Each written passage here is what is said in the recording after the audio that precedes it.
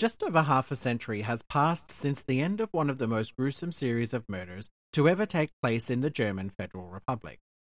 The small town of Langenberg, a medieval village preserved mostly intact, is located on the Deilbach Valley.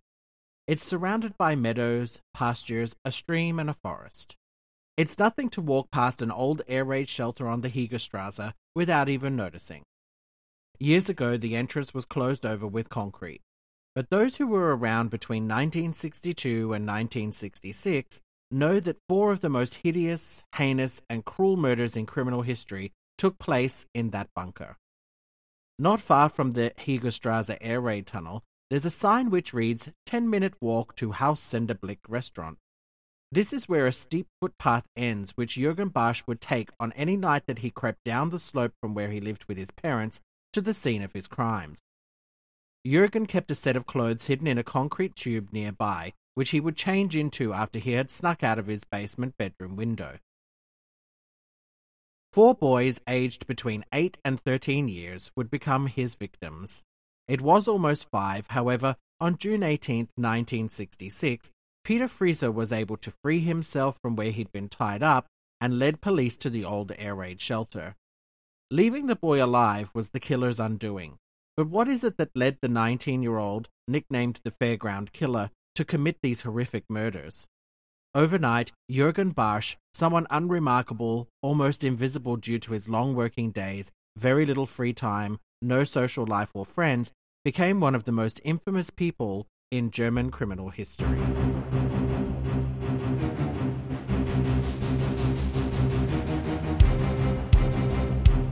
Welcome to Veritas True Crime Podcast.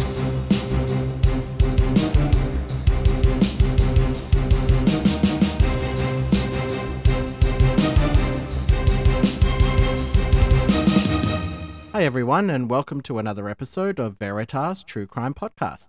I'm your host, Jesse. Thanks very much for joining me. I want to give you a quick content warning here and now. This episode contains graphic details of child abuse, rape, murder and mutilation, masturbation, and pedophilia. During my research, I found many facts which I decided to omit from the episode, mostly because they didn't have any effect on the continuity. However, I've shared an extensive amount of premium content, if you're interested, on Patreon. Part of my research for this case, and it was probably the most in-depth I've ever gone for a case before, included reading letters written by the subject over a number of years, and in German. I've translated quite a lot of the content for you to read through. Some of the details in the letters were musings from Jürgen, and I didn't feel that it was relevant. Some of the information was graphic details of his crimes, his miserable upbringing and life. I haven't censored any of the details. Some people may find the information triggering and confronting. So as always, discretion is advised. I had planned to drop hints through the podcast to let you know to fast forward sections, but as I went along, I felt that if I did that, it would take away from the story and I would spend too much time telling you to fast forward. If you feel like you'll be affected by any of the information in this episode, I suggest that you don't listen. I've edited the content in a way that we will jump around just a little bit. Some people might find this helpful if they want to skip over content that makes them feel uncomfortable. Feel free to have a look at the transcript on the show's website at veritastruecrime.com. Have you had a chance to visit me on Facebook yet? I'd love it if you'd stop by and click like on the page. Just search in Facebook for Veritas True Crime Podcast. Maybe you'd also like to leave a review if you've enjoyed listening to my episodes so far. By liking the page, you'll have access to reminders when there are new episodes, as well as seeing some additional content that doesn't make it on air. Photos from the cases that we're talking about, and much more. I've mentioned it just before, but maybe you'd also like to visit my Patreon page for premium content. There's a poll on that page where you can vote for the kinds of true crime stories that you'd like me to tell you. There will be photos from crime scenes, extras from our stories, and soon I'll hold some live Q&As, like a meet and greet. I look forward to seeing you there. The link is on the episode page for Patreon. A quick little shout out to all of you in California and Texas. You were my top listeners this past month, and I just want you to know that I appreciate you, so thank you. I appreciate everyone who joins me for each episode on this strange little nerdy true crime journey that we're on, and I look forward to getting to know you all as we go. No matter where you are, I'm grateful that you've chosen my podcast to listen to today. Without further ado, let's talk about this week's case. Jürgen Bartsch, the Fairground Killer.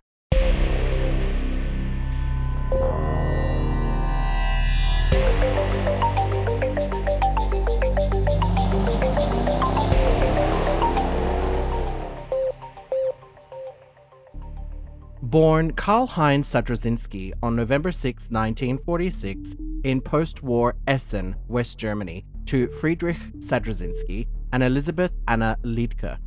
Friedrich worked in the mines. The couple lived in Essen on the Kattenberger Straße, number 315. They were poor. Karl-Heinz was separated from his mother immediately. She left the hospital and Karl-Heinz behind. Just weeks later, she died from tuberculosis. There was no surrogate available for Karl-Heinz, and he spent the first months of his life being looked after by nurses. It's unknown what happened to Karl-Heinz's father. The municipal hospital had been largely destroyed during the recently ended World War II and was going to take years for reconstruction, so the nursery had been given a temporary home in the state insurance convalescent home. Although he was given protection, this environment did not nurture or offer him any love and care as a baby would get from their parents or a primary reference person like a mother or father.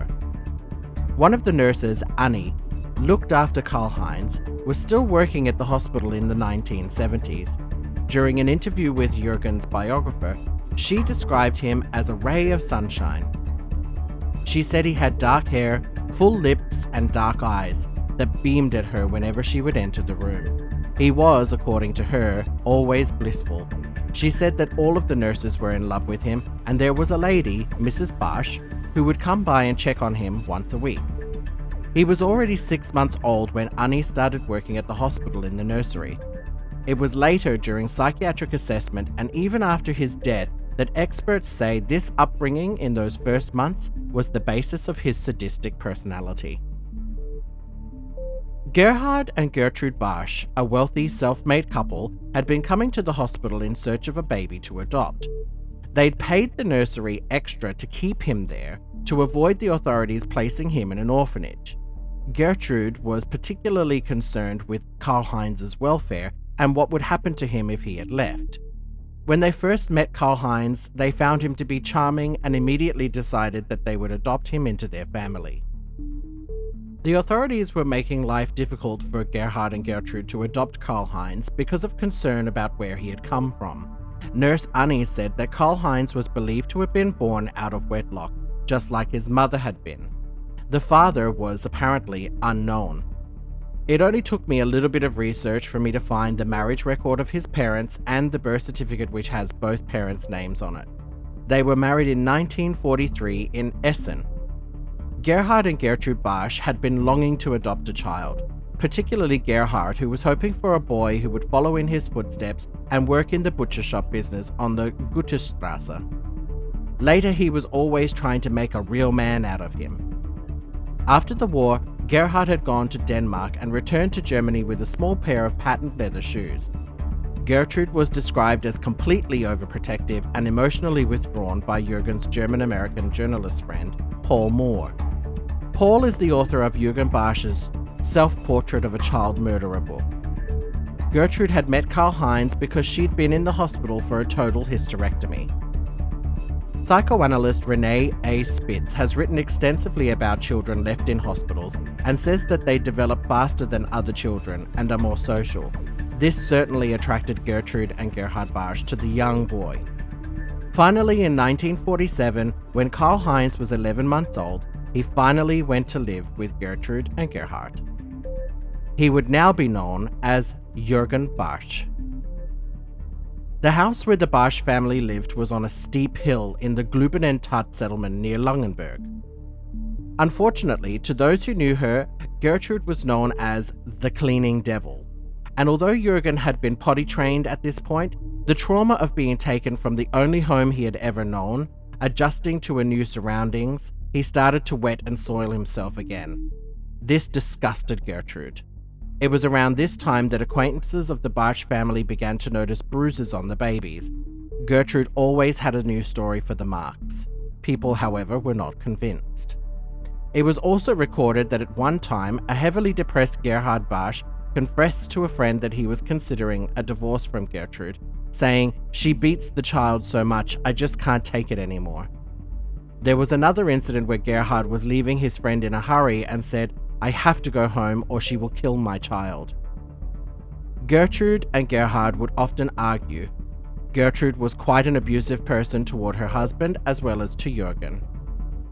During his trial, Jürgen said that they would often yell and scream at each other, and his mother had once contemplated divorcing his father as well. She'd even gone as far as consulting a lawyer about what her options were. Gerhard would often sit on the bed and cry. He described his mother as overweight and very, very clean obsessed. She would often throw things. In the book General Criminology by Anna Eva Brauneck, she writes, "In all probability, the boy was already impaired in his capacity for bonding when he was given the opportunity for a stable human relationship for the first time at 11 months. At the very least, this last change must have disturbed him. To develop his ability to bond, he would have needed an extraordinarily warm-hearted and generous mother, instead of the narrow-minded woman like Mrs. Bartsch, who was no longer young, had never had children of her own, considered herself fond of children because she had fallen in love with an angel, and suffered a severe shock when he revealed himself to be a small human animal with a vigorously active abdomen. This experience was probably a real threat to Mrs. Bartsch." Jürgen wrote in letters on more than one occasion that no matter what they did to him, no matter how they didn't show it, he knew that his parents loved him. Between 1968 and 1976, Paul Moore and Jürgen had written letters to each other. In those letters, Jürgen gave insights into his catastrophic childhood. Behind the facade of the pretty family picture shown to the world from the butcher shop, his life and his inner feelings. One of Jürgen's lawyers, Muller, had told him that Paul was psychoanalytically trained and a professional, but Paul corrected that mistake. Obviously, this didn't bother Jürgen because they continued to write and they sent more than 250 letters to each other over those years. The very first letter that Jürgen sent to Paul Moore was dated 23rd of January 1968. This is how it reads. "Dear Mr. Moore, first of all, my heartfelt thanks for your dear card on January 9, 1968, and also for the Christmas telegram of December 24th, 1967, which made me very happy. I didn't feel much of Christmas and New Year's this year, and even if I had wanted to, I wouldn't have been able to write a letter at that time. I haven't really recovered to this day. Why? I want to describe it to you, not to arouse sympathy, but because it may be of interest to you since you've been trained psychoanalytically, as Herr Moller has told me. My biggest mistake was probably summoning up all my strength during the whole trial in order to be able to hold out at all costs. And I was repeatedly told that I had unbelievable staying power, but that wasn't entirely true. It was just the iron will that made me endure everything for so long. That's probably why the picture of the callous, ice-cold Jürgen Bartsch, who actually had every effort not to fall over, came about. I only realized too late, as is always the case, that I had not survived the whole thing physically and mentally without damage. Namely, on the evening of December 15, that was the last day of his trial, I suddenly had the feeling that I couldn't breathe, and that I would suffocate. When it became unbearable, I asked for a doctor, which I had never done before. A paramedic came, Herr Schultz, who I got along with very well. He noticed that I had a very high heart rate, probably because of fear, and was there twice more during the night. However, the shortness of breath persisted, although I was too stupid to call for the doctor again in the next few days. Jürgen's adoptive parents strictly forbade friends and family who knew that he was adopted from telling Jürgen that he wasn't their biological child. He wasn't allowed to play with other children because his mother was afraid that he would get dirty. She was so fixated on cleanliness, a symptom of her obsessive-compulsive disorder, that Gertrude demanded everything be clean and tidy in the home. Jürgen was completely under her control. Clothes were required to be folded and placed on shelves with military precision. She would choose his clothes for him to wear daily, right up until his arrest. Gertrude forced her extreme obsession with cleanliness on Jürgen. If necessary, she did so with physical violence. His mother would bathe him right up until he was 19 years of age and would use the opportunity to sexually abuse him. Jürgen said during one interrogation after his arrest that his mother washed his genitals and that one day he just accepted that this was going to happen. He was never allowed to have any friends in the home, with the exception of one boy. Jürgen liked him very much, but he severely beat him up after the pair had been scuffling with each other in a friendly fashion.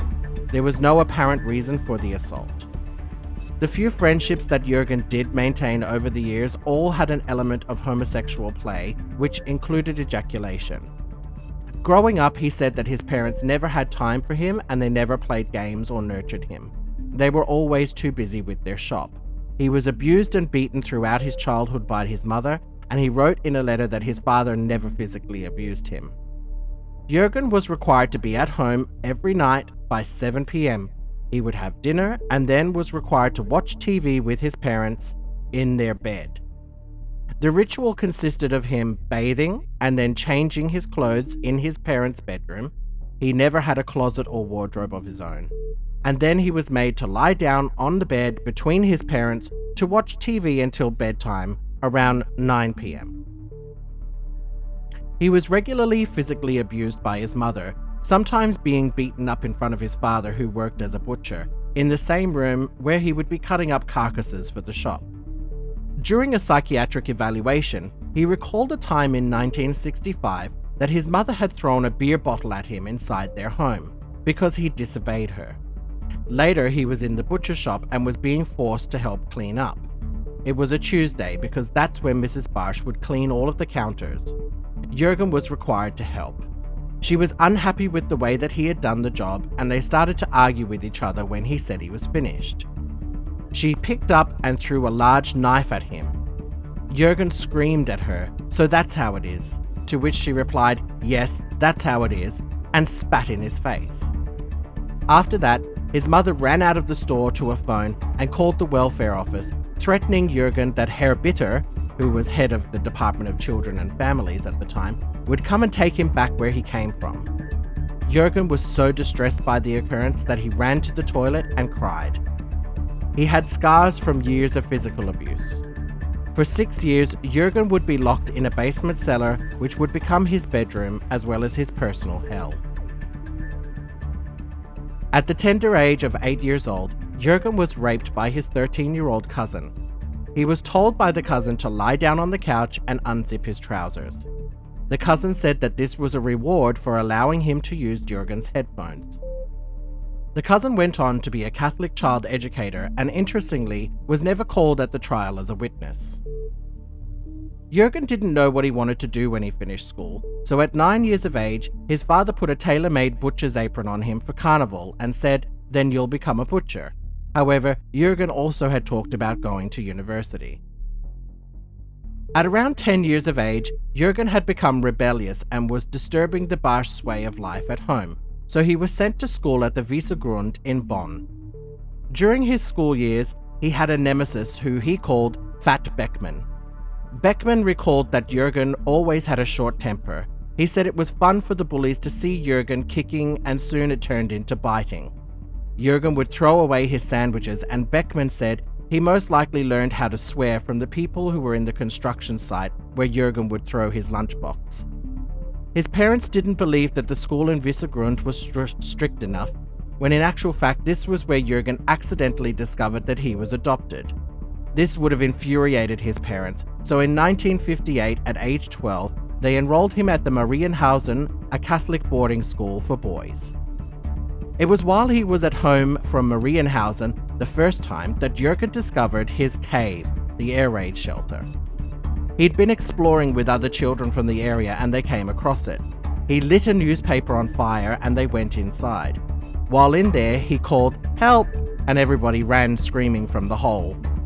Everyone except Jürgen, who stayed a little longer, before going home to fetch a candle and returning to the shelter to explore more, making it his home, his sanctuary. At age 13, he was raped 4 times by the choir teacher, Father Pulitz. The kids called him Papu. Sometimes he was raped by other students. Papu was known for beating some of the students frequently and violently. During choir practice, he would turn up the music so loud and scream furiously at the students. He would then randomly hit a student, foaming at the mouth as he did so. Jürgen recalled that the students were given a poem to learn in one afternoon. In class the following morning, Papu would call on the students one at a time as they trembled in their seats, his cane at the ready. He would tell them that they needed to recite the poem by heart. If one of them didn't know the part that they were called on, he would hit the student so hard with the cane that it broke. The beatings would always be accompanied by incomprehensible rage and the foaming at the corners of his mouth. When he was 13, Papu chaperoned the children at camp. Jürgen became violently ill. He developed such a high fever that Papu took him to his own room in the inn and put him on the second bed. When Jürgen's chills persisted, the priest took him from there and put him in his own bed. He threw his arms around me like a mother or a father, said Jürgen. As he hugged him, Papu slipped his hand down the back of Jürgen's pants and stroked him. He then did the same thing from the front and tried to masturbate the child. Jürgen believed that it wasn't possible because of his high fever. When he was asked whether there had been any further actions, Jürgen said that a noticeable amount of energy, nothing else happened. The name of the priest was missing from the list of 39 witnesses who were called to be witness at the Wuppertal trial. It was only after his first trial that Jürgen decided to share more, much more, about the priest with Paul Moore in his letters. After the night on the camping trip, Papu never made any special concessions or treated Jürgen differently, unlike the main soprano singer in the choir. He would beat Jürgen regularly as before. To keep him quiet, however, Papu threatened to kill Jürgen if he ever said anything. Jürgen was taken to hospital the next day and was admitted for around 2 to 3 weeks, but after being discharged, his parents, despite his objections, took him back to the Marienhausen school. He ran away the very next day, traveling by train to Düsseldorf, and then with the last of his money by bus to Velbert. He then walked 3 hours back to his home. By the time he arrived at his parents' house, he was sure by then the school had told them he'd run away, and his parents would be furious. He didn't dare go inside. Instead, he went to the woods near his house, and he hid there from his parents until dusk. Someone must have seen him there because he ended up seeing his mother in the forest calling out to him. Defeated, he went home with her and says that began the seemingly never-ending stream of abuse, yelling, and arguing. Before the incident with Papu at Marienhausen, Jürgen said that he had never felt homesick before, but after running away and his parents bringing him back, he started to feel extremely homesick. He couldn't imagine staying there anymore, and he couldn't face going back. Much to his dismay, the school said that they would give him another chance, so his parents took him back right away. Jürgen wrote a letter the next morning to Papu telling him that he couldn't stay there and he was leaving immediately, and if his parents brought him back, he would leave again. When he was 14, he went to live and work as an apprentice with one of his father's colleagues, a master butcher, Herr Lühn. He was given board and lodging, but he worked for absolutely no money. Jürgen recalled that Herr Lühn would make fun of him and said that he was a mama's boy hanging from his mother's apron strings. Throughout his childhood, he was meek and mild and often at the mercy of bullies and attackers. It was in between the harassment, bullying, and sexual abuse that Jürgen developed violent fantasies. When you see photos of Jürgen, he's clean-cut, well-groomed, and looks like what would have been called the boy next door. But he no longer wanted to be the pretty boy. He wanted to be in control and have power, rather than being a victim. Even during his trial, he was described as handsome, discreetly dressed, lovable, and sympathetic-looking. Jürgen didn't turn to killing immediately. However, he was very young when he started his life of violence and crime. He had already been sexually abusing and tormenting young boys. In June 1961, he put his violent fantasies into practice for the first time. Jürgen lured a boy from the neighborhood into his den. He beat him violently, tore off his clothes, and forced him into sexual play. The young boy told his father, who then confronted Gerhard and Gertrude, but also went to the police. Jürgen denied everything to the police, but later confessed the truth to his father, who told him that there were doctors he could go to. Jürgen said that he was scared and nothing ever came of it. The police ended up dropping the matter, putting it down to childish horseplay. All of the boys that Jürgen lured to his air raid shelter, or his cave as he called it, were scared. The only person who felt at home there was Jürgen.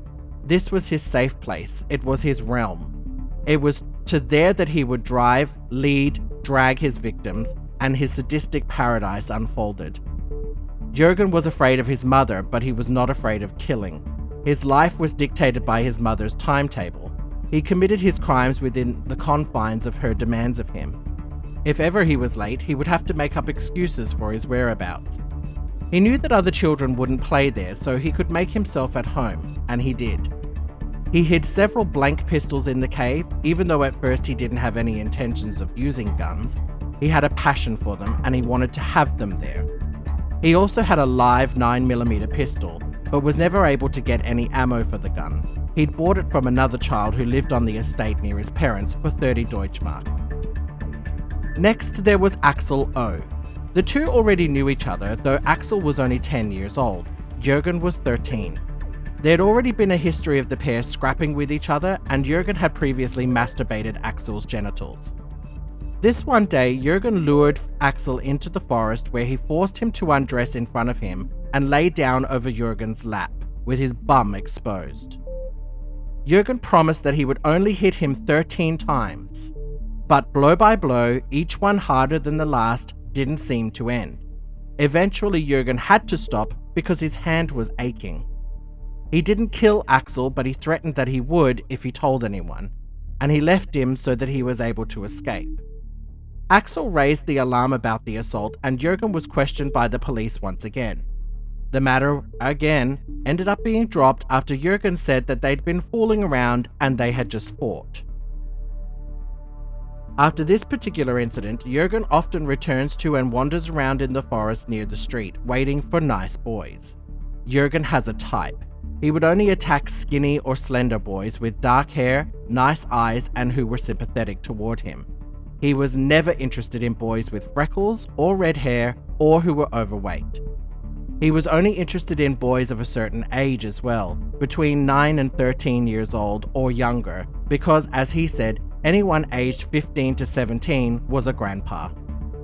Stalking through the woods, he came across a number of potential victims, but every time at the all-important moment to strike, he ended up getting so frightened that he would let the boys go and nothing would happen. Until his second victim, known only as Frank B., was enticed by Jürgen into his bunker. By this time, his masturbation fantasies and the desire to cut were high. He'd purchased razor blades and they were ready to use. He said at his trial that he had bought them from a vending machine for 50 pfennigs. He and Frank started to tussle and fight, and Jürgen shouted, "I'm going to cut you with a razor blade." Fortunately for Frank, Jürgen's inhibitions got the better of him and he didn't follow through. He threatened the boy with death, however, if he told anyone, and allowed him to escape. Until Jürgen's first trial some 7 years later, Frank had never told anyone about the experience, not even his parents.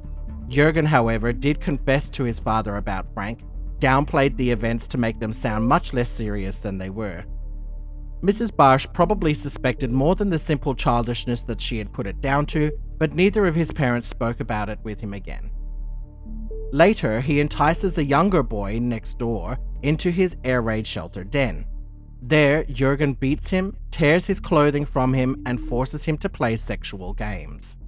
The boy's father, Beck, goes to the police. This means that Jürgen is no longer able to seek out boys within his village where they live, and he needs to widen the perimeters of his search. On a summer day in 1961, Jürgen is 14 years old. He meets 6.5-year-old H. Jürgen gave H 15 pfennigs to go to the drugstore and buy a candle so they could visit the air raid shelter together. During his interrogation, Jürgen said about the candle, "A flashlight would have been too bright, too sober. A candle gives off a round, warm light. This is more romantic. It's hard to find the right words. Married couples have something like that with certain actions, referring to sexual relations between married couples. When pressed about this notion, Jürgen said that he had read about it in a magazine. However, during the trial, he once again alluded to candlelight and married couples. His parents insisted that he had his own room from the start. However, when Jürgen was asked to elaborate, it was discovered that for the first 5 or 6 years, he was actually sharing his parents' bedroom, maybe even their bed with them. Although he said he couldn't remember ever seeing his parents having sex, or as he called it, the primal scene, a psychoanalyst said that it was very likely he had repressed any memories of something like that. Jürgen said of life in his parents' house that there was hardly a day without shouting, mostly about money. Little H and Jürgen entered the air raid shelter together with their candle. Inside, Jürgen threatened H, but he didn't go any further. He later recalled that while he was threatening the boy, his pulse was racing and his knees were shaking and he felt like he might faint. It meant that little H was able to escape to safety. However, he also never told anyone about the experience, not even his parents. The next victim was T. There's not a lot of information about T. We don't know how old he was or where Jürgen found him.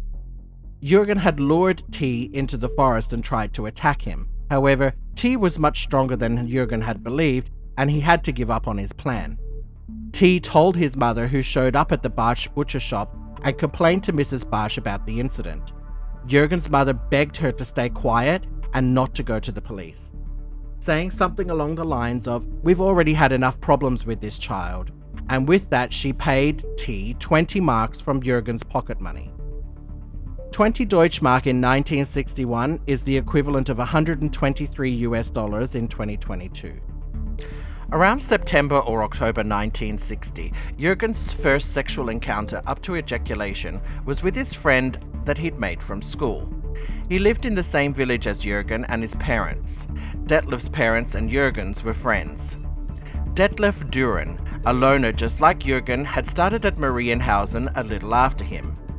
One day, Jürgen found him crying in the corner and asked where he came from. Detlef explained that he was homesick, where he was from, and the friendship between the two developed from there. The pair remained friends until around the 7th grade. Jürgen and Detlef were close, but Jürgen had no idea how to handle personal relationships and would become furious and jealous if Detlef would so much as look at or speak to another boy. By his own admission, they were on again, off again almost daily. When they broke up for good, Jürgen prayed in church that they would get back together. The pair had even run away from the Marienhausen school together. While away, Jürgen tried to push Detlef in front of an oncoming train. Detlef was so angry with him for a while after, but they did sleep together in a trailer in Gewarshausen. Jürgen tried to initiate sexual contact with Detlef on 2 occasions, but nothing had happened. On the night before they were returned home, the pair slept in a barracks. Jürgen stayed awake while Detlef had gone to sleep. He tried to unbutton Detlef's trousers, but he stirred and growled and then turned over, so nothing happened. Later, though, Detlef allowed Jürgen to masturbate him to climax, but when they finished, he threatened to tell Mr. Bartsch unless Jürgen paid him, which he did. This was the start of a twice-weekly payday for Detlef. The sexual adventures between the two involved partial strangulation by Jürgen. At one time, Jürgen confided in Detlef that he would enjoy doing something similar with a younger boy between 8 and 13 years old. He asked if Detlef would join in on the adventure, offering to pay him 300 Deutschmarks, which is around $773, to help him. The pair had gone out together on about 6 or 7 different occasions, but they were completely unsuccessful. It was during this time that Jürgen appeared to be struggling with his homosexuality and had made several attempts to push himself toward being a heterosexual. He sought out prostitutes in Essen, making around 12 visits at different times, and even had a friend who was good at drawing make him pictures of naked females to accentuate their feminine features, seeing if this would change his urges. Later, he said that the discomfort he felt was the same as if a straight person had ever tried to have a homosexual encounter. He also attempted to pursue a relationship with a female neighbor, Heidi. He had liked her quite a bit, but it was no good. Heidi was 15 and Jürgen 17 at the time. The pair had kissed and there was heavy petting. Jürgen asked if she wanted to have sex with him in the woods, but Heidi said no, worried about what her mother would say. Jürgen didn't press her, and he later went on to say that he was only doing this out of some feeling of obligation to try and suppress the homosexual feelings that he'd been experiencing. He later said in letters that he was actually repulsed to the point of being sick at the thought of taking off Heidi's underwear. For the second time in his life, Jürgen found another friend, Victor. This was a guy who also lived in the same neighborhood. It was around the time that he started working for Herr Loon as the butcher's apprentice. There was a period of time that the pair were, as Jürgen put it, true friends, meaning that there was no sexual connotations. He wrote in his letters that he was head over heels in love with Victor. He never imagined hurting him. He said that he would have done anything for him. The pair would read Mickey Mouse books together, and Jürgen had a record player which they played the hit Lollipop on ad nauseum, as well as Nana Muscuri and others. After some time, Jürgen offered money to Victor for him to lie down and act dead for half an hour. Victor accepted the payment. Victor was blindfolded with a black scarf and Jürgen undressed him. They masturbated together, but that was the end of their first experience. Jürgen paid Victor 50 Deutschmarks for the experience. Victor, however, kept coming back, so Jürgen started to offer less money each time. The pair were together around 6 or 7 times before Jürgen's arrest. They would masturbate each other, attempted anal sex, but were unable to finish. They never kissed, and Jürgen said in his trial that even though he'd had relationships that had gone much further, and this one was much closer than one he'd had with Detlef, he'd never been shown any tenderness by anyone during any of his sexual experiences. Rewind to 1961. Jürgen had left school for good. He'd been prowling almost daily looking for a victim to satisfy his sadistic needs. Finally, at just 15 years old, Jürgen also gave in to his fantasies and graduated from merely undressing, touching, beating, and frightening young boys to killing.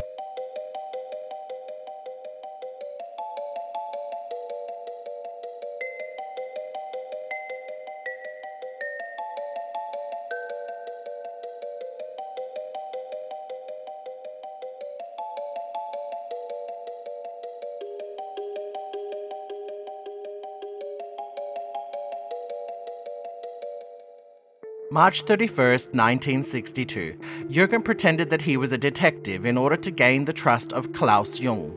He was just 8 years old. During his conversation with Klaus, he promised to pay him for completing a mission.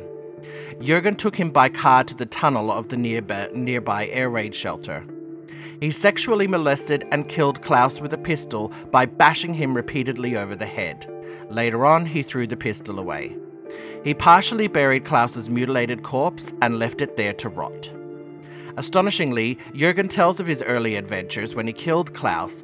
He writes, "I would go through the basement door. My room key fit the outer cellar door, but only I knew that. Back then, I didn't have any real clothes on. I only ever went out in my bathrobe, pajamas, and slippers, and I kept this stuff on the whole time. I paid great attention not to ruin my clothes, but one time I messed up my slippers from the street, tunnel, ditch, and way back home through the dirt roads. They were so dirty that I secretly cleaned them when I got home in the morning. Once I couldn't clean them properly and my mother noticed, but it was only once. I told her I dropped my flashlight out of the window. It had rained heavily that night, so I told her I got out of bed to get it. It was that easy." Around 100 yards from his parents' home, out of view of the house, there was a large concrete tube intended for use by road construction workers. It lay at the beginning of a dirt track that led to Jürgen's shelter. Jürgen used the concrete tube to hide clothes.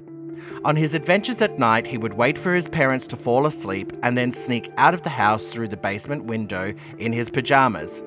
Jürgen would change clothes at the tube and then disappear. Sometimes he would do this with or without his friend Detlef, and later with Victor. At one time, Jürgen had confessed to his boyfriend Victor about his first crime, killing Klaus Jung. He believed that he wanted to commit further murders with someone else because he wasn't able to do it on his own anymore. He said to Victor, "We can kill other boys. When I get home, you'll be waiting for me downstairs. I'll bring a kid and we can take it to the air raid shelter and kill it." Nothing came of it, though. He did try hard to convince him. There was an incident where Jürgen had thought that maybe he would have to kill Victor after he confessed about that murder. He might have been regretting telling him about the crimes, and in an attempt to prove to Victor that it actually wasn't true, he took him to an air raid shelter. Unfortunately, the body of Jürgen's first victim was buried there. Jürgen took his letter opener in his pocket just in case Victor uncovered the corpse. He didn't want to kill him because of his urges to kill. Jürgen said he would have only done so to protect him from becoming a victim of his urges. Victor ended the relationship between the two, and they didn't speak for 3 years. There's a rather long gap between his first victim and the next. Jürgen said that he thought he would be able to get rid of his persistent desire to kill, but actually it only became stronger. Even though he didn't kill anyone, he was still luring boys to his cave, and he would molest, rape, or attack them in some way. He would threaten them with death if they should tell anyone.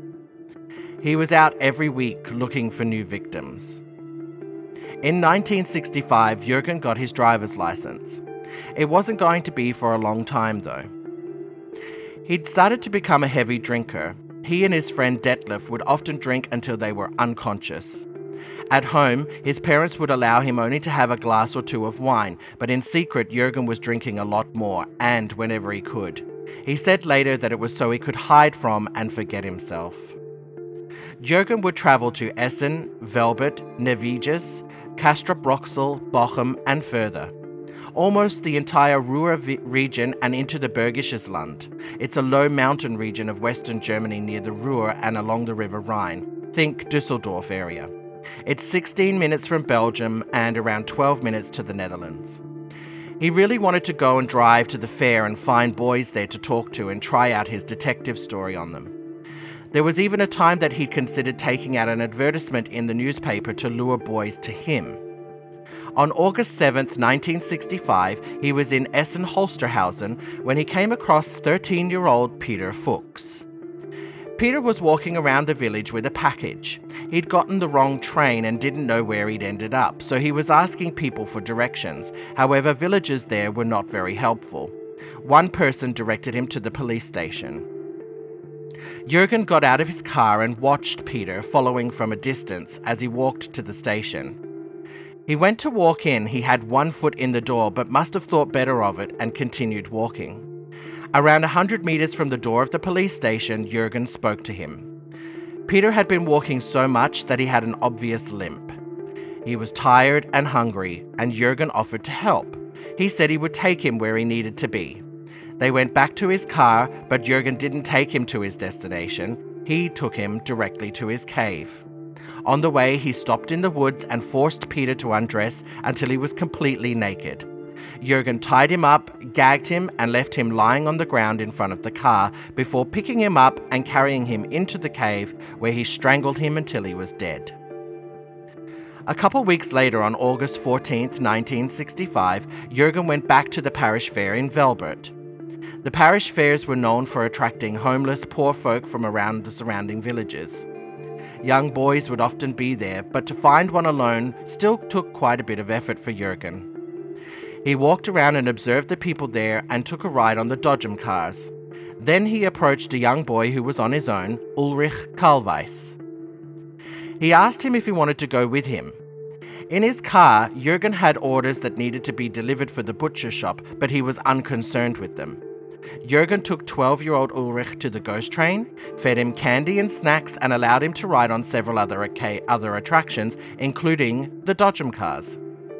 Eventually, Jürgen asked Ulrich if he wanted to come and make some money. He offered to pay him, but Ulrich declined the money, saying, "No, you've already paid so much for me already. I don't want any money from you." He went willingly with Jürgen to the car. On the way, Jürgen tried to give Ulrich the 50-mark note, but the boy continued to refuse, and eventually Jürgen stuffed the note into Ulrich's pocket. Jürgen drove until eventually he stopped on a dirt road somewhere. Jürgen leaned over Ulrich, and the child attempted to escape through the car door. Unfortunately for him, the lock and the door handle had been installed incorrectly, and instead of pushing the lever down, it needed to be pushed up. Ulrich had no way of knowing this, but it meant he couldn't open the door. I knew it, Ulrich screamed, later recounted by Jürgen in his confessions. He was screaming for help, but Jürgen was just too strong for him. He overpowered him and gagged him, forcing him out of the car to make him undress and then tied him up. Ulrich was crying and later told Jürgen that he was expected to be home by 7:30. He wanted to take the young boy to the cave, but instead he walked him out into a field and he said, "Be quiet, turn around now." He took a heavy hammer and he hit him hard on the head from behind. Ulrich screamed loud, and Jürgen hit him again and again until he lost consciousness. Jürgen didn't know his name, but he read about it later in a newspaper. Jürgen assumed that Ulrich had died. He put him into the car and drove in the direction of Langenberg to his cave. That day, though, there were a lot of people walking past the opening to his air raid shelter, so he had to continue driving past and in the direction of the Langenberg transmission tower. He had to go up a winding road past a few farms. The floor of Jürgen's car was covered in blood. Without warning, the transmission of the van started to roar. There was something wrong. Jürgen had no choice. He had to turn around and head back. This disturbed him. He wasn't sure what he was going to do or where he would go in order to stay out of sight. He finally arrived at a parking lot. To his surprise, Ulrich stirred. He was still alive. Jürgen said, "I hit it again, but out of horror more than anything. He still stirred, so I hit him again, and then he died." Jürgen drove past the cave a second and a third time, and finally, people had dispersed enough that he was able to take Ulrich inside the cave. He mutilated his corpse, cutting open his stomach and emptying his body cavity.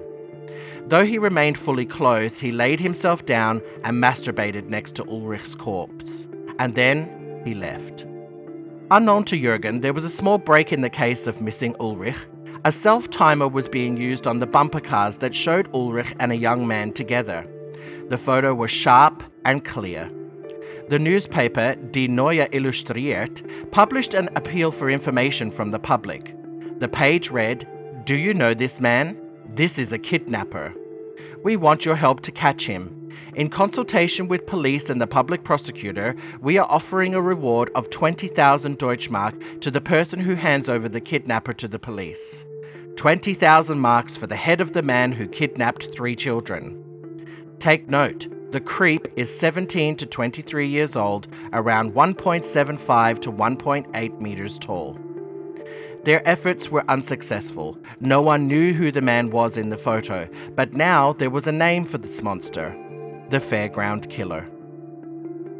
There was some protest from the people running the fairs. They believed that this advertisement was discrediting showmen and their parish fairs.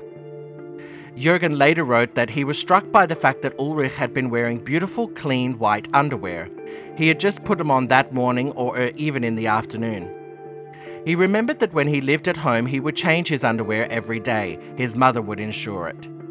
When he came home from living at Marienhausen, he would only change his underwear every second or third day.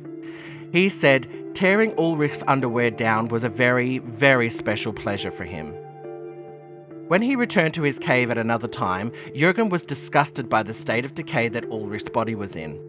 The maggots were inside the abdominal cavity only. The back, buttocks, and legs were all completely unchanged so far, so he turned the corpse over and suddenly became aroused again. He said in his interrogation, this child had a particularly beautiful body. He left Ulrich's body lying in a pit. He changed the position using a shovel and was pleased with the way it looked. He made sure not to look at the decaying, rotting side of the body, and so he was able to imagine him whole still. Jürgen slapped the corpse with the shovel several times, including at the top of his neck. He remarked that this was immensely pleasurable for him. He was disgusted with seeing a decaying corpse, but whenever he didn't look at the rotting flesh, he was comfortable. When asked by his lawyer about the smell, Jürgen said that he was completely unaffected by it because it was from a child. He believed that had he smelled this from a grown-up, he would be far less comfortable. Jürgen wrote in his letters that he couldn't remember the act of masturbating over any of his victims. However, he said if he had done so, it was always after they were dead and either partially or fully dismembered. Comforting. One night, Jürgen and Detlef had been drinking schnapps and wine and Williamsburn pear brandy. Jürgen finished around 2/3 of the bottle on his own. Detlef invited some friends to join them, and this angered Jürgen, so he left. He drove to a bar and he drank 2 more glasses of wine. He got back in his car and was driving erratically, snaking back and forth on the road at around 80 miles per hour toward an overpass. The police saw him and stopped him and took his license immediately. This created new challenges for Jürgen. Without a car, he was unable to just move around freely finding boys and taking them to his cave. He soon overcame these challenges, resorting to riding the bus with his victims or using a taxi.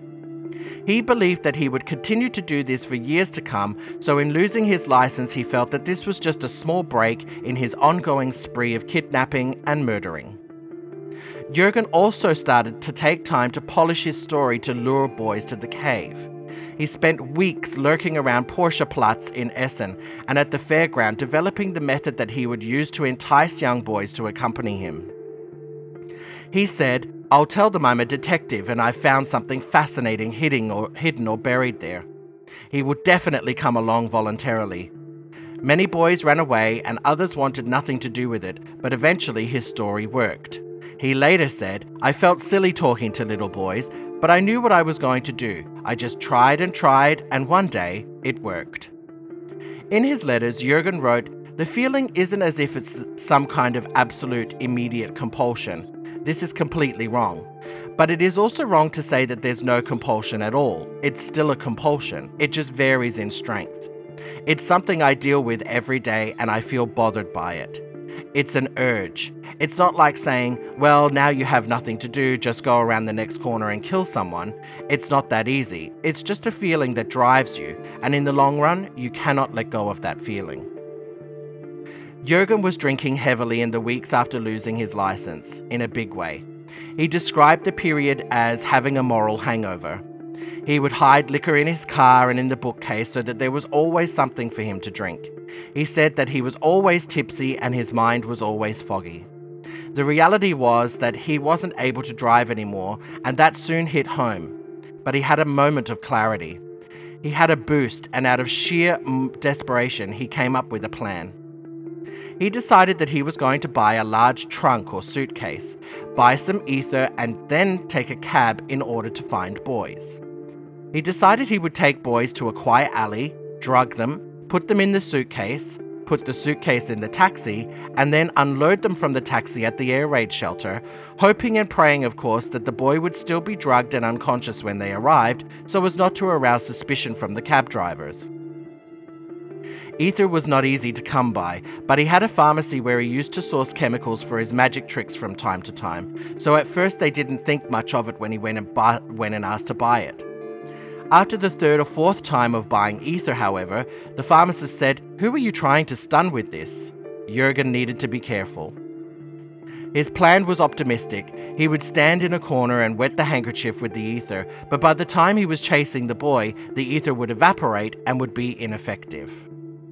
Jürgen left his parents' shop at 4 p.m. on a Saturday.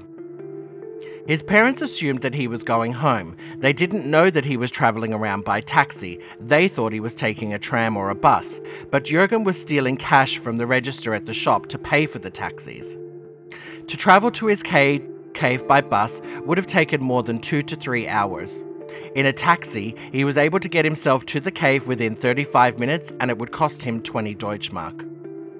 In his cave, he was hiding the giant suitcase. It was made from cardboard. It would have most likely fit an adult human inside. It was something that definitely caught everyone's attention, so Jürgen would make sure that no one was coming along the street, take the case out, order another taxi at the payphone. He would then travel to Hattingen, around 10 minutes from the cave. This would ensure that he would be there by 5:10 p.m. Once at Hattingen, he would go out looking for boys. He would search until around 6 or 6:30, but found that by then it was getting too late. All the boys that he was interested in had already gone home. In the pocket of his jacket, he had the ether bottle and cotton balls, and in the other side, he had shackles and candles. In the cave, he kept his knife. He rarely came across any children that he wanted. Whenever he would see one, he would follow them. When he felt that it was particularly dark or they were alone enough, he would put the suitcase in a corner, making sure to stay relatively close to where he'd left it. After putting the suitcase down, he would run after the child. If they would get more than 100 meters away, he would give up the chase. And this occurred 20 to 30 times unsuccessfully. Jürgen recalled a time that he'd followed a boy who had been lost. Before he was able to make a move, though, an older woman came up to the boy and asked, "What's the matter? Where are you going?" Jürgen lost his nerve. Jürgen had started to keep a diary during this time. Not a diary in the traditional sense, writing thoughts and feelings. Instead, this was a specialized plan of how and when he wanted to commit his crimes. In the beginning of the diary, he had put 3 crosses to signify the 3 murders that he'd already committed. Then he wrote things for each day. For example, leave the shop at a certain time, take a taxi at such and such an hour, pick up the suitcase at such, and then arrive in Hattingen by a particular hour. Bring the boy into the cave by such and such, clean up and be home at such and such a time. Everything was written in mirror writing. This is a form of cipher similar to that of Leonardo da Vinci's notes for the famous Vitruvian Man. Every 3 weeks on a Sunday from around 3 p.m. until 7:30 p.m., Jürgen's parents insisted that he go with them to visit his grandmother. Jürgen was free on Mondays from around 5 p.m. until 7:30. Tuesday, he was unable to leave the shop or the house at all. On Wednesday, he would leave the shop between 3 and 4 and was expected to report to his mother after his 2.5-hour bus ride, but after that, he was officially allowed to go out into the village. On Fridays, Jürgen attended vocational college until around 1:30 p.m. He didn't really have money for a taxi at the time, so he was forced to take the bus home. This allowed him only around 15 to 30 minutes to look for a boy. He had all afternoon on Saturday, and sometimes he would be late home and started making excuses for his whereabouts. He was still also drinking heavily, and this caused many an argument with his mother at home. One particular evening, he had had a beer. His mother tried to spank him. Jürgen grabbed her arms to stop her, and in true dramatic fashion, Mrs. Bartsch ran to her bedroom, threw herself onto the bed, crying and screaming that she'd sacrificed her life for him and how dare he, etc. Throughout it all, Jürgen never hit his mother, no matter how pissed off he was. During the year before his arrest, Jürgen told his parents that he was a member of the Magic Circle Club for amateur magicians. They met every first Wednesday of the month. This allowed him from 6 p.m. until midnight. He never attended the last few meetings. He said later that he felt it was his duty to search for boys, even though most of them would have been home by the late hours that he was out. He was just trying anything. Eventually, Jürgen decided to drop the suitcase method that he was using. He found that it was becoming too laborious. He was limited exclusively to using a taxi and used them like they were his own vehicle. He would travel to Essen, to Bochum, and sometimes to Navigus and Velbert. Using taxis to travel to his hidden sanctuary was becoming dangerous, but he felt as though he had no other choice. In total, he approached around 100 boys, in many cases from behind. Most of them were able to fight him off or run away.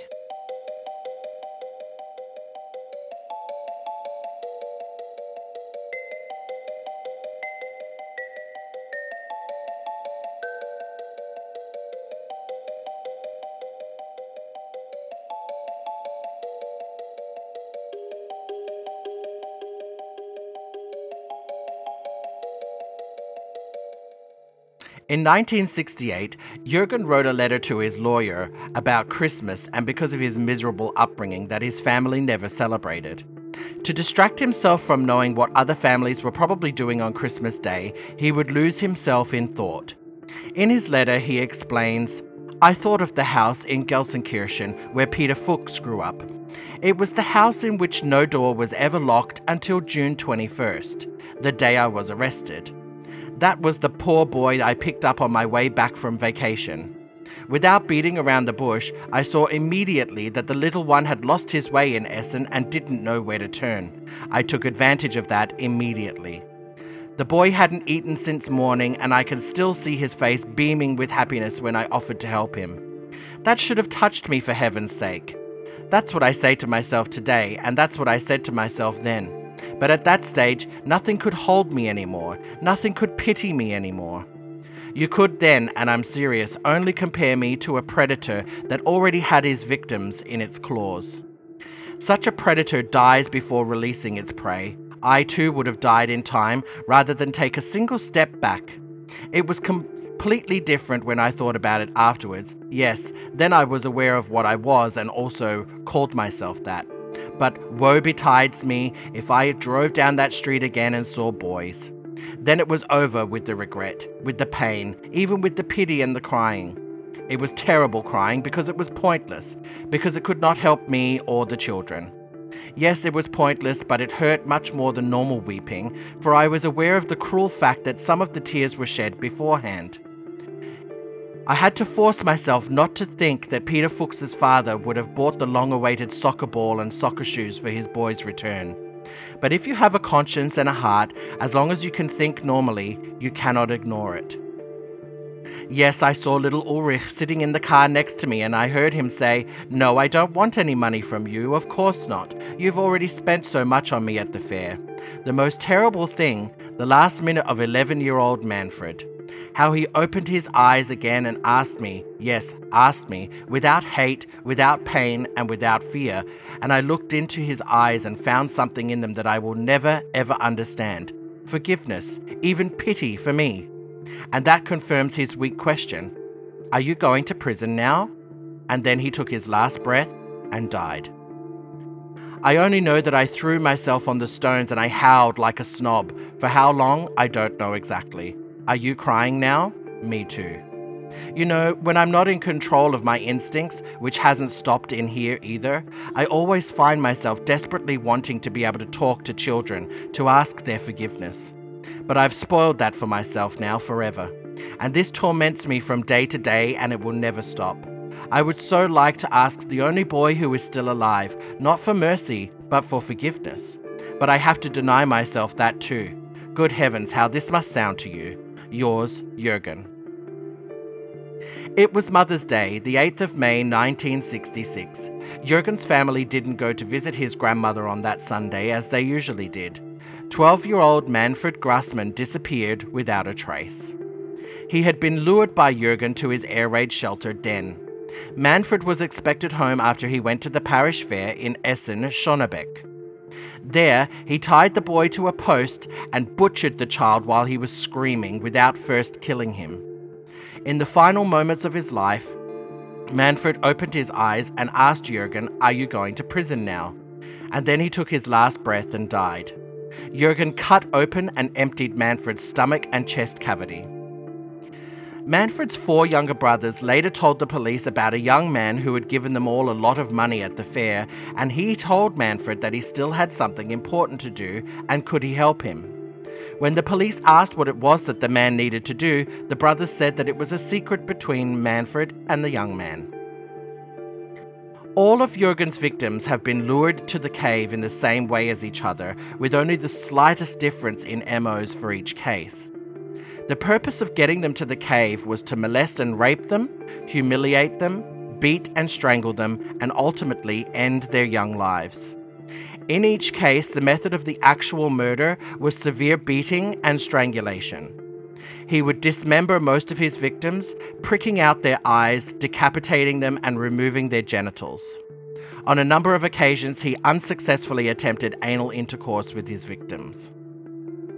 Meanwhile, media reports were circulating and they were leaving nothing to the imagination. It was a serial killer. Numerous appeals for information were being published in newspapers, and parents were begging the newspapers in Cologne for help, both with finding their children, but also finding the kidnapper.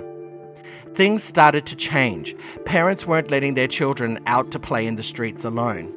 Jürgen believed all along that he was just out at the wrong time, and of course, this didn't really put an end to his deeds. He was still able to find children out and about. Jürgen described the cutting and smelling of the flesh of his victims as a kind of sexual power lust. He said that it had a lot to do with sexuality, as much as it had to do with malicious exercise of power. It made him feel like he was the king. Over time, Jürgen would go further with his fantasies when taking apart his victims, but in his interrogation he said that ripping out the intestines in particular was there from the first time. He said that he had to do it with sadism and torment, but since the child was already dead, he didn't understand why. Destroying the body as completely as possible played a major role in his fantasies. After undressing the children, he would often hurriedly tear his own clothes from his body. He said that he was in ecstasy while everything was still warm and steaming. He was asked whether he would have done the same if he hadn't been a butcher, and he answered he probably wouldn't have, but he didn't know because he was a butcher. They also asked if maybe he would have liked to be a pathology assistant or similar. However, his affliction was age-related, so he said he probably wouldn't have wanted to do that. Mr. Paul Moore went to visit Jürgen's parents after a letter from Jürgen in March 1968. It was the one and only time that he visited them because later he was told he was no longer welcome there. During his visit, he noted that the apartment was sterile and clinically clean and tidy, just as Jürgen had described many times before. Mr. Bartsch had set up a vending machine so customers could buy sausages from him at any time. He also noted that when he told the Bartsch parents about a book that had been written about Jürgen, they wanted to read it, but it took them a significantly long time to find a piece of paper to write the name down.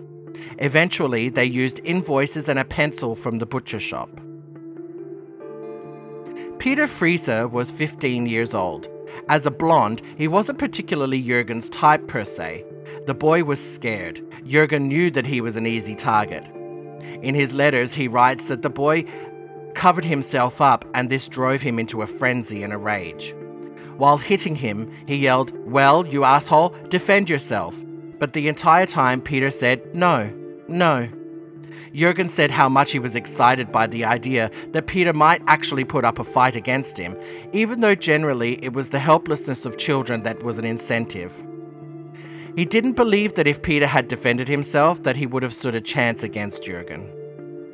While Peter was tied up, Jürgen tried to kiss him.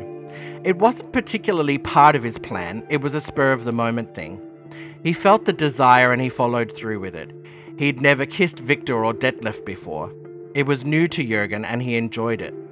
He did have a moment, though, where he thought Peter was only kissing him because of how frightened he was and because he'd been so brutally beaten moments before. But when he stopped, Peter said, "Go on, continue," which took Jürgen by surprise. Later, on reflection in his letters, he wrote, "If the alternative was to be kicked in the testicles from behind, I know which I would have preferred." When Peter was standing before him fully naked, Jürgen had briefly started to masturbate, and then he thought he would rather do it to Peter first. He started to manipulate Peter's genitals, but nothing happened. Jürgen became furious with him and said, "Well, can't you get it up?" Peter said that he could, but Jürgen turned his attention to his own genitals again, and then decided that he would hit the boy and humiliate him. He beat him repeatedly. Jürgen said during interrogation that his ultimate goal was for Peter to be slowly tortured to death and then remove the skin from his body completely. Suddenly, Jürgen asked Peter what the time was. He knew that he was due to be home by 7 p.m. for dinner, bathing from his mother, and TV time with his parents. So he left Peter tied up in the cave.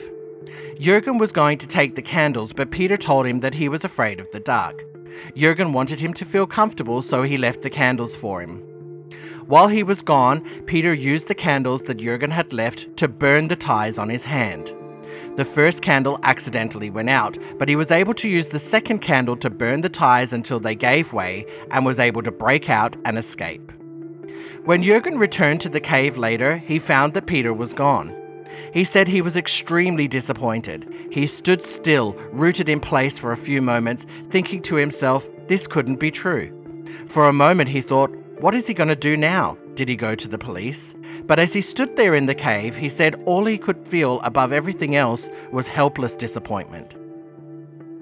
That was a Saturday. The following Monday, Jürgen went to Mulheim to look for more boys. He found 2 young children around 10 years old.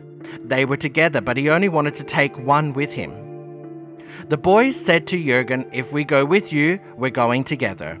Jürgen offered them 1 Deutschmark each and said, "If one of you come with me, I will give you 20 marks that you can share with each other later." He told them to think about it and he briefly walked away. After a moment or two, he returned to the boys, but they declined, saying that they were happy with their Deutschmark each. On Tuesday, June 21st, 1966, police arrested Jürgen Bartsch. Now, just quickly, every single source that I went to for researching this case believed that Jürgen was arrested on the 22nd. However, his own letters and his lawyers, and a letter to his lawyer, in particular the one dated November 4th, 1966, all say that he was arrested on the 21st. After his arrest, while the police were conducting a search of the air raid shelter, they found the cotton balls. The investigator asked Jürgen if he had used them to sedate the boys so that they didn't feel much pain. Lying, Jürgen said that he did. He said later that he said that only to make things seem less bad than they really were. When Jürgen was arrested, he was just 19 years, 5 months, and 15 days old. He openly confessed to his crimes immediately. His trial, the first one, began November 29th, 1967. His story was so unbelievable that people believed he was making it up. In July of 1967, Jürgen finally reproached his parents, if only in writing. He sent them the letter that read, "You never should have cut me off from other children. I was just a cowardly dog at school like that. You should never have sent me to those sadists in black coats, and after I ran away because the priest had abused me, you should never have brought me back there. But you didn't know that. Mummy, you should never have put the sex education book that Aunt Marthea, his father's sister, was supposed to give me in the oven when I was 11 or 12. Why haven't you played with me once in 20 years? But maybe all this could have happened to other parents too. For you at least, I was a wished-for child. Even if I haven't noticed anything about it for 20 years, only today when it's too damn late. Yours, Jürgen." His first trial, which took place in 1967 in the High Court in the small city of Wuppertal, was decided that Jürgen should be tried as an adult. The court considered that Jürgen was fully sane. He was sentenced to 5 life sentences, 125 years, for 4 murders, 1 attempted murder, abduction of children, and sexual contact with a child. At the time, homosexuality was still a crime in Germany. However, the matter was never brought up at trial.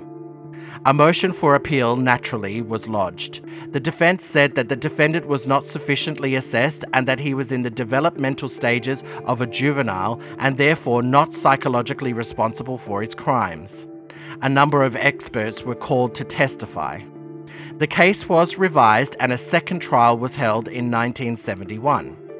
Ultimately, the maximum sentence was overturned and the maximum sentence for juveniles was imposed, which was 10 years to be served in a mental institution, followed by rehabilitation in a preventative facility, basically a nursing home. During his trial, Jürgen had attempted suicide a number of times by cutting his wrists with a shard that he'd broken out of a cell toilet. He was being checked every 10 minutes by guards, but somehow he had managed to carve more than 1 suicide letter into the wall with a screw. His first letter was addressed to Peter Frieser. I've translated the letter and it's available for free on Patreon. The next letter was to the parents of the children that he'd murdered, and it said, "Dear parents of the children, I have taken from you what you loved most on earth. I ask you, please forgive me. I have so many regrets. Please take consolation when I say that I wasn't able to celebrate last Christmas or any other festival. Rightly so, of course. I kept going, of course, but my nerves probably couldn't have held out much longer. Please have a little understanding and forgiveness for me. Please, please. One more thing. In my entire life, I have never been glad or happy for even a second. I always knew how I was and I never fought against it myself." Other letters on the wall were to his own parents, the police who handled the arrest and the investigation, the guards at the jail, his lawyer, and his friend Paul Moore. His friend Victor was sentenced to a prison sentence of 10 months for sexual offences and commercial fornication. He moved away from the area and was later living in Bavaria. Detlef Duren was also sentenced in 1967 for violating an old Section 175, basically for homosexuality, sexual offences and commercial indecency. In 1971, Jürgen's story takes a strange twist. He was about to meet Gisela, a disabled nurse who had been writing to him for quite a while. Her interest in Jürgen had started in 1966, when she was just 16 years old and he had been arrested. He was starting to appear in the newspapers. She would collect every article and newspaper piece about Jürgen. At first, she admits that she didn't really believe the story of Jürgen. She actually thought that he was crazy. It was when she read that Jürgen had confessed to a priest of his first crime in the confessional that she felt touched and developed an affection for him. She felt that the priest he had confessed to should have done more to help Jürgen at the time. Instead, she was upset that he had heard this horrific confession and did nothing to help him. When it was reported that Jürgen Bartsch was in solitary confinement, Gisela felt the urge to write to him. She felt a strong need, a duty to reach out to him and try to help. Gisela wrote him 3 letters before Jürgen sent a reply. The reply was short and to the point, and it read, "Dear Miss Dyker, after reading your letters, I don't feel any need to correspond with you. Sincerely, Jürgen Bartsch." This didn't deter Gisela. She continued to write. Obviously, her persistence touched Jürgen, and the two began to exchange letters. In January 1973, once Jürgen had been moved to the state psychiatric hospital Rotland near Eichelborn near Lippstadt, finally the two met for the first time, in person. The first visit was short, overwhelming to Gisela, even after being told what it would be like there. After a week, they met again. Unfortunately, the pair were irritated by a nurse who decided to sit down at the table with them during their meeting, and she said it became awkward. On the third visit, February 15, 1973, Jürgen asked Gisela to become his wife. At the time, she asked for 4 weeks to think about it, to which Jürgen agreed. After the 4 weeks had passed, she returned to Jürgen and she said yes to the marriage. Gisela's parents did not react well to this news, and initially, Gisela was afraid of public reaction, as well as worrying that she may lose her job. She was still in a probationary period, and although they couldn't fire her for getting married, she did say that if someone wanted to get rid of her, they would find a way, and during a probationary period, it was okay. On the 2nd of January 1974, Jürgen and Gisela were married at the Eichelborn Hospital. Her parents and siblings refused to come. The doctors at the hospital had advocated for the marriage and deemed that it was an important contribution to Jürgen's healing. For example, the sexual normalization of their patient. They even went as far as telling the couple that they would have an opportunity to consummate their marriage either on or shortly after their wedding day. It never eventuated, however, because the hospital turned around and determined that it actually would be unfair for the other patients to allow them to do so. Gisela said in interviews that she wanted to help Jürgen, and the only way that she knew how to do that was to be his wife. She commented that whenever she would ask information from doctors, they wouldn't give it to her as his friend or fiancé, so logically the answer was to marry him. With Gisela's assistance, Jürgen had previously refused to consider it, but eventually changed his mind and made requests for castration. All of his requests were rejected by the courts. Castration was only available as an option if the offender asked for it and there were good practical reasons. On April 28, 1976, Bartsch was finally on the operating table about to have his castration procedure. He died after there was an error in the drugs given to him as anesthetic. Subsequently, the doctor who administered the drug had killed other patients in the same way, and he was sentenced to 9 months probation. Jürgen was buried in a family plot at the Friedhof Dautmerken in Baden, Germany. His parents continued to run their butcher shop and lived in the village until their deaths. Although there have been many other serial killers who committed crimes more gruesome and heinous than those of Jürgen Bartsch, for some reason he was one of the most famous and most reported in German criminal history. His case, though, is a true reflection of how important the first years of a child's development is critical in their psychological molding. Jürgen killed because he didn't want to be killed. He punished because he didn't want to be punished. Jürgen's victims were Klaus Jung, 8 years old, 1961. Peter Fuchs, 13 years old, 1965. Ulrich Karl Weiss, 10 years old, 1965. Manfred Grassmann, 8 years old, 1966. And Ernst Peter Friese, 15 years old, who escaped, 1966. That brings us to the end of another episode. I hope that you've enjoyed learning about Jürgen and his crimes. Thank you for joining me. Don't forget to check out our website, veritastruecrime.com, for more information about what's coming up or to get in touch. If you've got access to Facebook, please stop by and like our page and maybe leave a 5-star review if you're enjoying the show so far. I hope that you'll join us again for another episode. Remember, the truth is mighty and will prevail. Until next time, friends.